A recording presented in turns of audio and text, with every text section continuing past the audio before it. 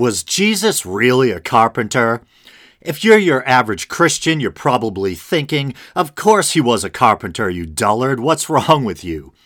But hear me out, because I've personally found that the more you dig into a subject, especially when it has to do with something like ancient history or the Bible, it's often the case that the less clear things become. The Bible didn't drop down from heaven written in English. It's essentially an anthology, a cobbled-together collection of various books by various authors.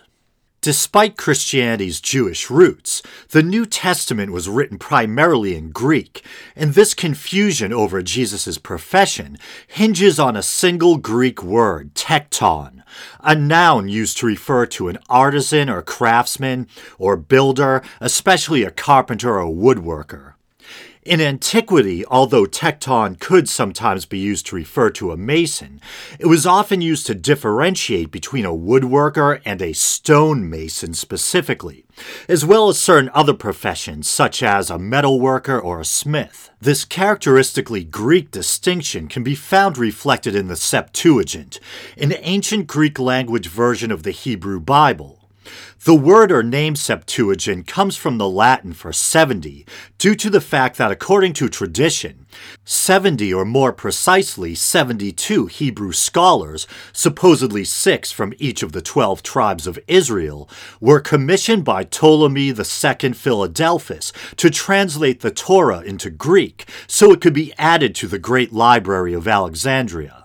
The following are examples of the aforementioned distinction made between carpenters or woodworkers and other workmen made in the Septuagint.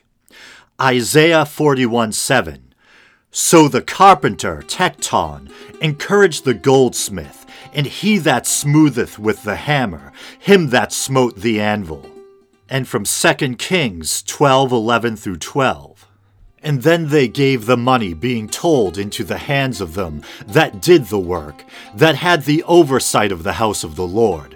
And they laid it out to the carpenters and builders that wrought upon the house of the Lord, and to masons and hewers of stone, and to buy timber and hewed stone to repair the breaches of the house of the Lord.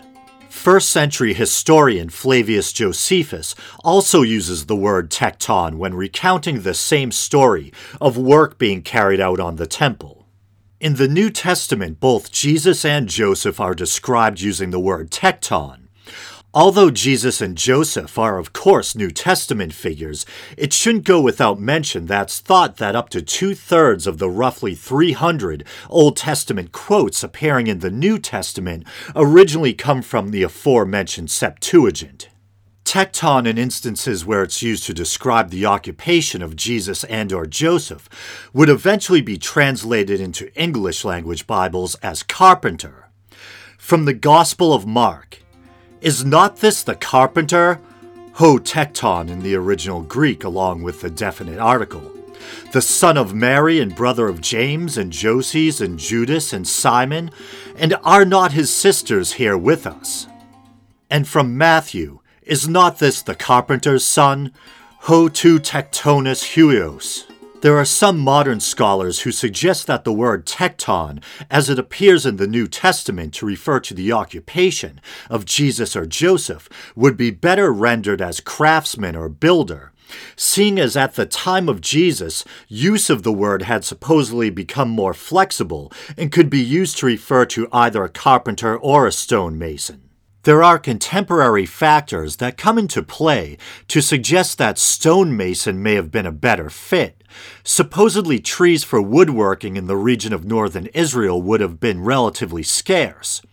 According to Hebraic scholar James W. Fleming, Jesus and Joseph would have formed and made 9 out of 10 projects from stone, either by chiseling or carving the stone or stacking building blocks.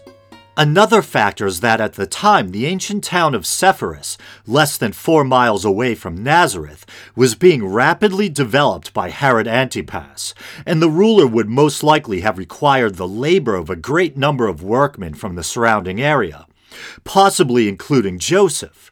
The location of a giant rock quarry at the halfway point between Nazareth and Sepphoris seems to add further credence to this theory.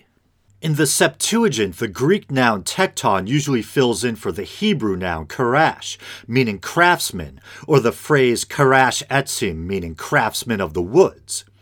An alternative and less accepted theory is that tekton is a stand-in for the Aramaic term nagara, Hebrew nagar, meaning craftsman.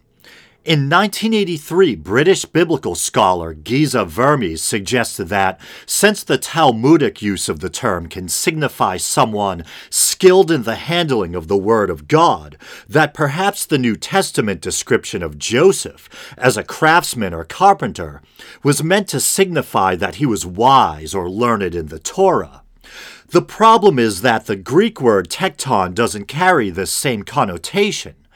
And the word nagar doesn't seem to appear in biblical Aramaic or Hebrew, or in Aramaic documents of the New Testament period.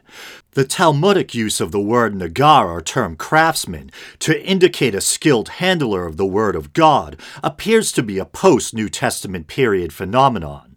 So in conclusion, I myself, as my regular listeners will know, am not a believer. I tend to label myself as a skeptic or an agnostic atheist, and I'm actually somewhat agnostic on the very historicity of Jesus. But that being said, if you are a believer, as jarring as the idea that Jesus may not have specifically been a carpenter may be, I don't think it should really change much.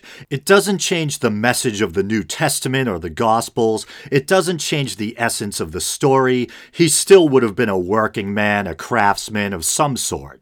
I chose to explore this topic because despite my unbelief, I'm still deeply fascinated by things like religion and ancient history.